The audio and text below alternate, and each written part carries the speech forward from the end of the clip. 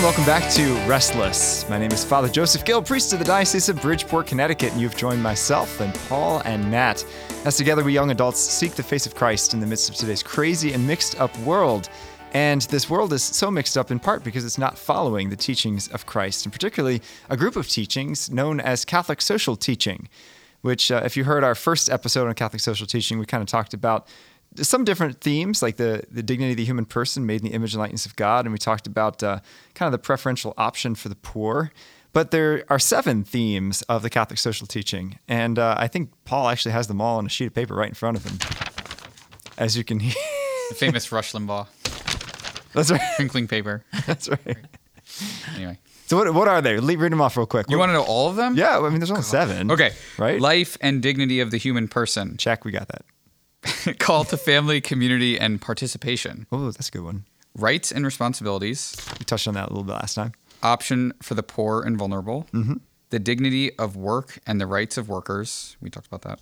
Solidarity and care for God's creation. Ah, yeah. Solidarity. We'll be talking about some of that today. So that's actually one of the greatest themes of Catholic social teaching, solidarity, which means that we are our brother's keeper. We can't be like radical individualists and say the only person that matters is myself. So do you see individualism in your own life? Yes. Yeah. How does that manifest itself? And Like me personally? yeah, true confessions right now. Yeah, I think I have I constantly want to do what I want to do is how it manifests. I tell myself, come on, Matt, don't be an egotist. And sometimes I fail. But sometimes I don't. Yeah, I mean it's woven into every part of the day almost is focus on the individual, which is not good, right? Right. And so like things like prayer and doing things outside of, yourself is really important. And it takes you out of that moment. Cause when I think about it, like, and when I'm working, most of my day is spent working, I work a lot. And I just, it almost feels like at the end of every day, it's like a very individualistic thing. Not that I don't help my coworkers and there's, good that comes out of it, but it just feels like at the end of most days, it's just like, wow, that was a good day. And I did a lot of work. So do you not Right. see yourself as part of a bigger community, part of a bigger team? At work? Yeah, or at home. Yeah. Well, no, I do. And I think that's where staying close to the faith and making it a priority in my life, not a secondary, has been really important. And that took a long time for me to get to that point, balancing career and that. So now it's like, if I got to come record a podcast on a Thursday night and I have a whole stack of emails I have to get through, like I just don't, I'll do it later or something. Like I make room for it now. And I think it took a long time in my career to figure that out. I think when you're single too, you're a little bit more individualistic. Oh yeah. Obviously, for when you sure. get married, your life can't revolve around you Yeah. anymore. Yeah. Yeah, I think that's been a space for self-denial for me. And this has been something that I have recently been trying to work into my own life in several capacities. But my relationship with my fiance is obviously an endless opportunity for that kind of self-denial to say, you know what, why don't you pick the movie? You know what I mean? Which is like, it's so dumb how hard that can be. To say like, no, we won't watch, another Marvel movie because you don't want to. But also, for me, because, all jokes aside from saying that I'm a total egotist, because I try not to be. And total nerd with the Marvel. Yeah. Yeah, I would say that. And what's weird is that like my natural disposition is not toward myself. Even though I just said that, but I guess my point was that I don't get joy out of it. Right? Like last time I mentioned going to the Father Solana's kitchen in Harlem, like that's joy for me. I'll throw a big party at my house and invite 60 people and do all the work for it. And that for me is because it's like, it's not for me, it's for the people. And for me, that's like joyous, even though I'm working and stressed and sweaty and all that kind of stuff. Usually when I throw a party, I do like 30,000 steps.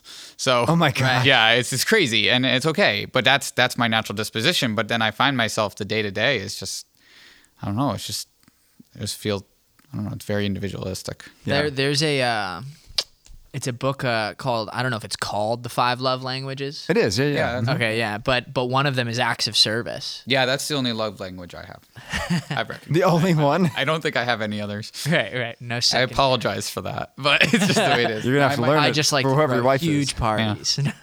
Yeah. It's not a bad one, though. It's great. But it's funny. It's for me when I think of individualism, I think of pedestrians in Stanford, because pedestrians cross wherever the heck. Oh yeah, they we like do that. Oh, Yeah, yeah. we do that. Yeah, they're just like, I don't care that there's 30 cars backing up on Washington Boulevard. I'm just going to cross right here, right now, because I want to. Right. And Well, no, I think crossing illegally is an art, and you can do it without backing up traffic. if you can do that without backing traffic, It's an art.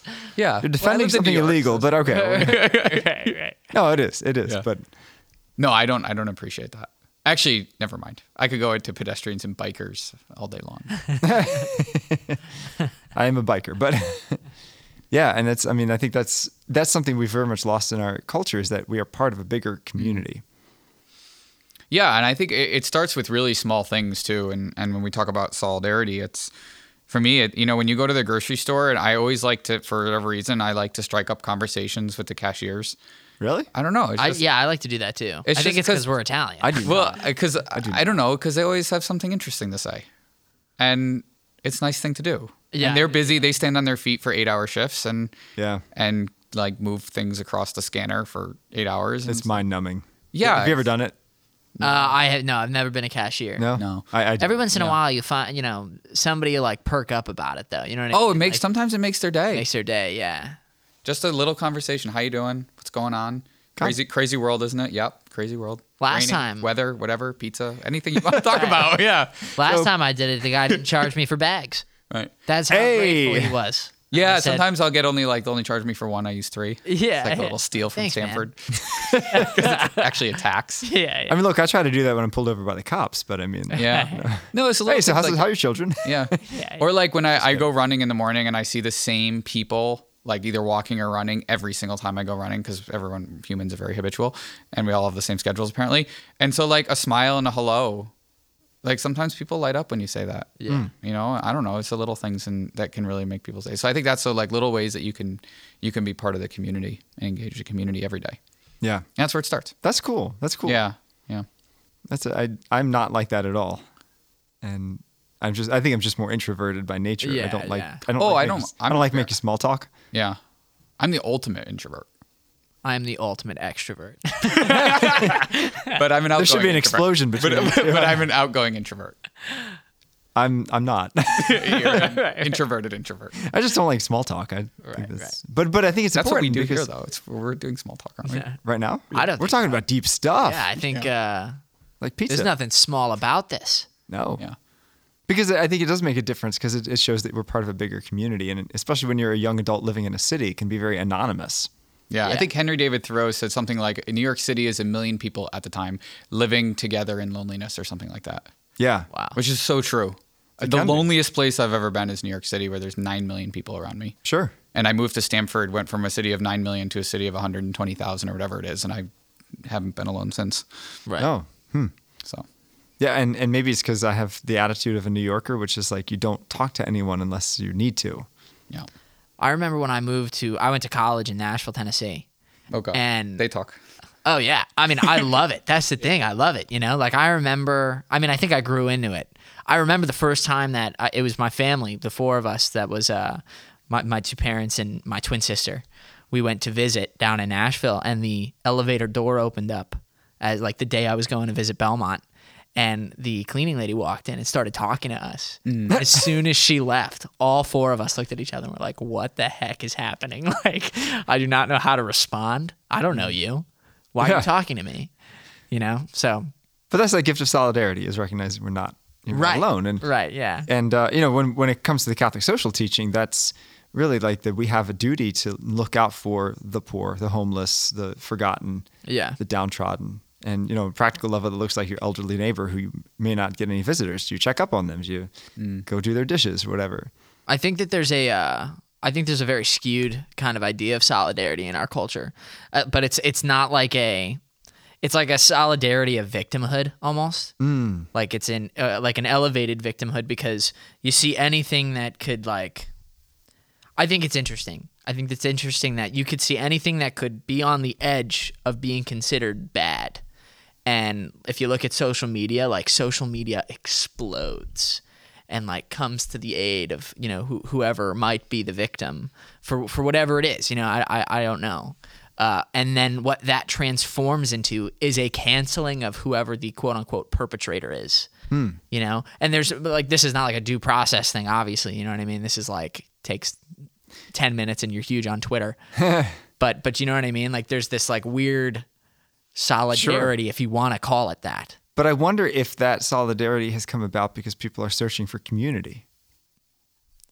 You know, people feel like I'm all alone, and that's a gift and a real bad thing about the internet is if maybe someone's feeling, I don't know, some feeling of depression or whatever, and they go online and they find a whole community of people that are suffering from depression, and so that can either be a support to them or can continue to drag them. Well, yeah, especially deeper, if they're looking at supporting something that's not good for them, right? Which is a problem, right? You know, and I think.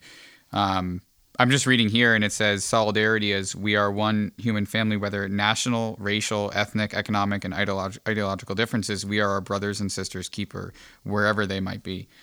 And I think we have gotten into the society where it's, and it might, you know, it is what it kind of like it's the way of things. It's like I'm right and I'm good, and you're wrong and you're bad. You know, once you do that, now you've broken down that thing, because it used to be in liberal society, it used to be.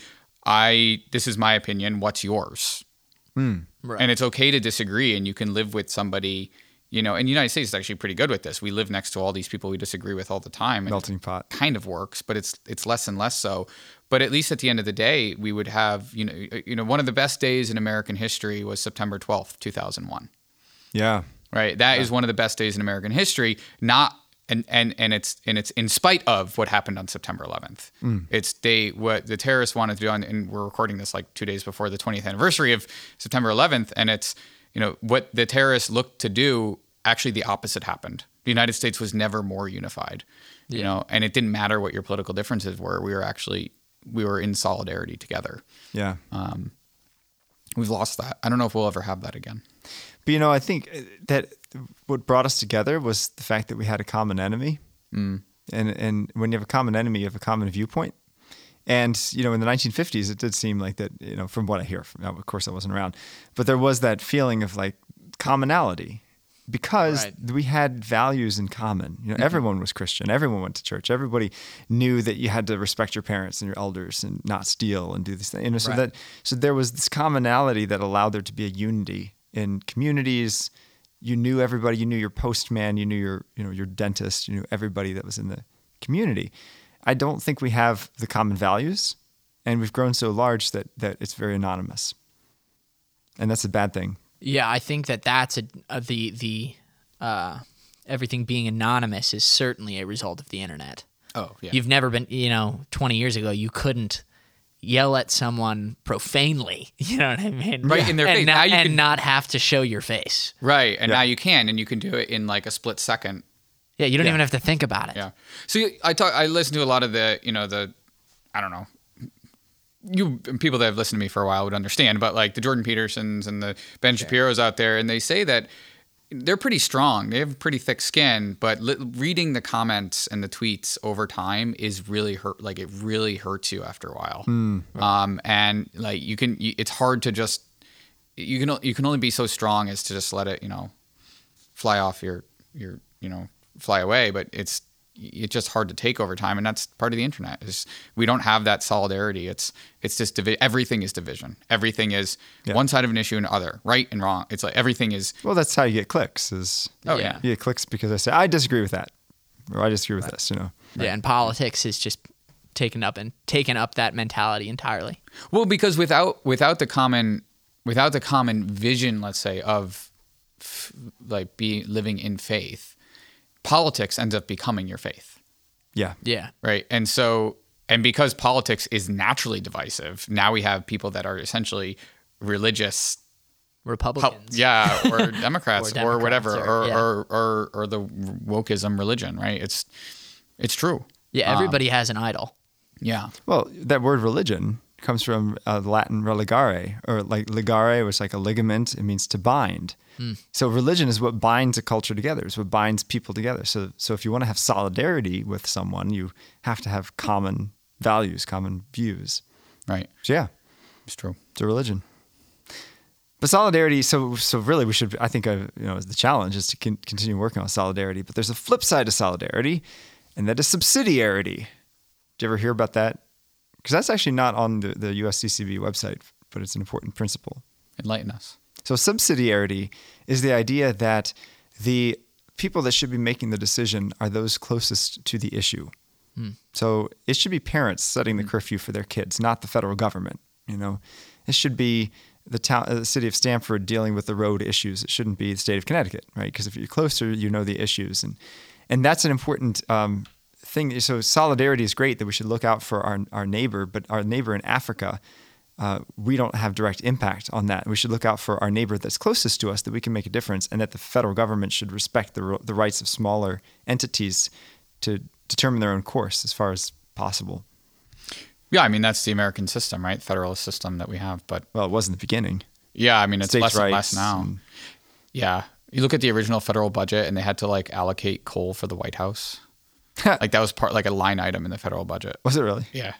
That's how small the federal budget was. When was it that they started income tax? Because it was like... 1913, the 16th Amendment to the Constitution. Really? Yep. Yeah, I actually passed a constitutional amendment. I'm impressed that you knew that. Both my parents are tax professionals. My dad's a tax attorney. I know these things well. I don't want to. Yeah. So imagine that. We have a government that's not taxing people. Yeah, they had a state tax. They did, yeah, but we still do. And stamp tax, yeah. Sure. Yeah.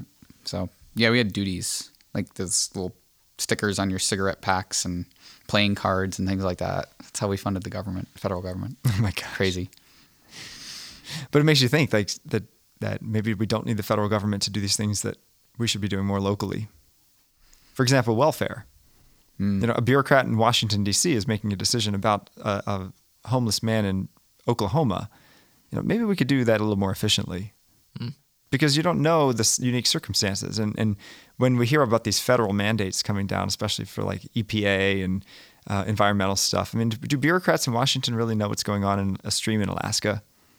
Why shouldn't it be? They think they do. They think they do. Yeah. You may have the data, but if you don't live there, if you're not impacted by it, it's a little bit different. Really hard. Yeah, I mean, we've allowed our states over time have allowed the government to take more control, and then it does impact down to the church too, because the church, the Catholic Church is tasked with taking care of a lot of these issues too, and without that, we've seen how many Catholic hospitals are left in the United States? There's less and less every year, right? Yeah. And it's because of the funds and things have gone toward the big health systems, and that's the way it goes sometimes. But a lot of those things have really, have impacted not only the day-to-day. It's starting to impact the day-to-day life when maybe they wouldn't have 50 years ago. Yeah, yeah, so true. So closely related to solidarity or subsidiarity then is the idea that human beings have rights. And we kind of touched on that briefly in the last episode, but what are the rights that we have from God? What rights do we have? Life. Well, yeah, I was gonna, if you want to throw the one out there that people disagree with the most, seemingly. Which one? Life. Oh, life, yeah. Okay. Any others? It's the biggest one. I mean, it depends on... there's the ones that we have destined for us in our founding documents, but But I'm not sure the Catholic Church would agree with the pursuit of happiness. Well, originally it was the pursuit of property. Property, yeah. Well, yeah, it wasn't pursuit of property. It was a protection of property, which Catholic Church does support. Okay, there you go. Yeah. They changed that. It's such a good story. So they changed it from property to effectuate the end of slavery. To effectuate? I don't even know what that word means. It means to help, like actualize it. Yeah, to make it, because then because slaves were property. Oh, sure. And they didn't want that. Okay. Yeah, it's all these little things that get lost in history. Yeah. So they changed it from Thomas Paine's original life, liberty, and property to life, liberty, and pursuit of happiness. Yeah. Interesting. Because I would add other natural human rights, like, for example, the right to an education. I think that's a natural human right. I don't know. You could Yeah, disagree. I You can say I think crazy, but something like freedom of speech as well. sure. Yeah, I think freedom of religion, freedom of speech, it's like First Amendment type rights. Education, I don't know. I think you could be a faithful person without like a formal education. I think it's the responsibility of the parents to educate, right? First, the first teachers. Sure. So yeah, I agree with you. I don't know. That's a weird one. I mean, Massachusetts Commonwealth was the first to have like free and mandatory education. So Really? yep. I know a lot. All these random facts. I know a lot about the pulling founding of the out country. today. Yeah, That's really cool. Actually, I didn't know. yeah. I don't know. I would think that. Yeah, I tend to agree with you here that, I think whether it's modern world, necessary or not, I think that everybody has the right to it Yeah. to an extent, right? And it should be parents. It's just I guess my question is who I guess what when we say right, it's really important that we say, okay, well then whose responsibility is that right to protect? right. Right. And I think right, and then I think Correct. and then I think that's where you start getting into politics, Sure. right? Because you could say that the Catholic Church has a responsibility to educate, We do. and it does. Yeah. Well, it tries. We try to. Yeah. Yeah. And so I think that's like, okay, well then should that responsibility be, so who should these rights be protected by? Well, subsidiarity would say that it should be the closest to the child, right? So the parents. Parents But come if first, yeah. parents can't do it well, then it's subsumed by the community, Right. or the church. Right. And then you can keep going. And that's the problem with when we start talking about rights. But I think the fundamental right is life. Well, absolutely. Right. Absolutely. Because it's almost like, pride is the root of all sin. Life is the root of all rights. Other rights, yeah. Yeah, it's true. That's true. That's Yeah. true. I like that you say you said the fundamental right is life, and I like that because if you remove life, you have nothing. You know what I mean? The only thing that is other than being is non-being. Yeah. Like, Ooh. It's deep. well, but you know what I mean? So like anybody that wants to propose any argument for why someone should have a right to anything must believe fundamentally they have a right to life. Okay, Yeah. then I'm going to throw out a controversial question. Uh-oh. Here So we go. does that right to life then include, because obviously abortion is kind of what we all think of when we hear right to life. Right. But does it include a right to food, shelter, health care, and all the other things you need to live? No, I don't necessarily think so, because of the right to life allows you to, because God has given us the gifts to go out and there's some exceptions to this rule, but I would say that I go back to who protects that right. Right. And I think it's as you say, it's subsidiarity, so it goes down to the community. So the community has an obligation to support those things, but right, I'm getting confused with the political side of things. So I think I think it's like in terms of do you have a right to food, shelter, and you said what was the third one? I said health care. Healthcare. But you could say other things. Right. too. Yeah. So I think it's the same thing of like to an extent, yeah, maybe, you know what I mean? Or at least in a sense that if you've got those things, you have the right of like protection of them, Yeah. But if you don't have them, I mean, but I'm not sure if it would homeless be people still have a right to shelter? I think you can always lose your rights. right. I think By we have. something you I think. choose to do. I think we have a right to be charitable, maybe. Obligation. Yeah, we have an an obligation to be charitable. But I think it just gets political, and I think that's where and then it's always, well, who guarantees those rights? Right. It doesn't have to be the federal government. And it always doesn't have to be the federal government or state governments or whoever government. Right. And so It could be the church has the right. and the church has the obligation, maybe. Yeah. Right. I mean, Responsibility. Yeah. responsibility too. So I think that's where I draw the fine line. Yeah. I think that's important because now people that are pro-life from abortion obviously don't think that we should now just abandon the child and just say, oh well, good luck and Right. have a good time. No one actually says that. And a lot of times pro-choicers will caricature pro-lifers and say, well, you don't care about the baby after it's born. Well, no, of course we do. Yeah, that's why I have giant adoption agencies and support networks And and food that's all. pantries and Right. I mean, shelter assistance. I mean, the Catholic Church is the #1 social service organization in the world. Yeah. So clearly we care about human rights. Right. Right. But I think it's important to articulate as well because there is this, especially within conservatism, there's kind of a view that like, okay, well, you're born now, good luck, you're on your own. Right. Pull up your bootstraps and get a good job and, Yeah. So political conservatives, we wouldn't say like good luck. We would just say it's not the responsibility of the state. Right. However you define that. Which is fair. Yeah. And if you do want to place it on their response, I think the state can act as a very like desperate social safety net, because there are people in society that are alone and they truly don't have anything else. Yeah. Right. And that's where like if there's somebody with disabilities, I'm just learning about this now because we're looking at a potential investment. It's like if there's people with disabilities and they truly can't take care of themselves, there are federal and state programs that will support those people and put them in really nice, like they're not like facilities, but they're homes where they can live. And it costs a lot of money. It costs $150,000 per year per person. Wow. Very expensive. That's where the state can come in and say, like, okay, that's something that's reasonable that most people can get behind to support, because it's just a lot of money. And like the church probably can't afford that on a big scale.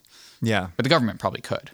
Yeah. So I think there's things like that are like deep social safety nets. A conservative would just say it's the responsibility of the community on a volunteer basis. It's the responsibility of churches and other charitable organizations to take care of it, because they're going to do it more efficiently. Yeah. And at the same time, there's a responsibility for the individual back to the state, right? And so, like, yes, you have a right to healthcare, but you also have you have to have a responsibility to not abuse that by living a healthy life, not just sitting around smoking and getting diabetes. And that's moral hazard. We call it moral hazard. Yeah, where it's like once you have insurance, you take more risk. Really? Yeah, it's an insurance term, right? But it's used. It's like if you have insurance, like you're gonna if you don't have car insurance, you're probably gonna drive less aggressively. Right. So people do that subconsciously, and so when you give everyone free healthcare, it's something that happens in society, is where you either enforce healthy living, or you have unhealthy people because they just don't care. That's interesting. I never thought about that. Yeah. Yeah. Because you have to realize the responsibilities go both ways. Yeah. Correct. The community to the person, and the person to the community. Yeah, it's the rights and the obligations. Right. Yeah. This is the thing we have to balance here. Yeah. Right. Can you think of any other obligations that we have to the community then? In what respect? Like I think we have an obligation to vote and to be part of the political process. Yeah, for sure. I don't think it's a sin not to vote, but I mean. Yep.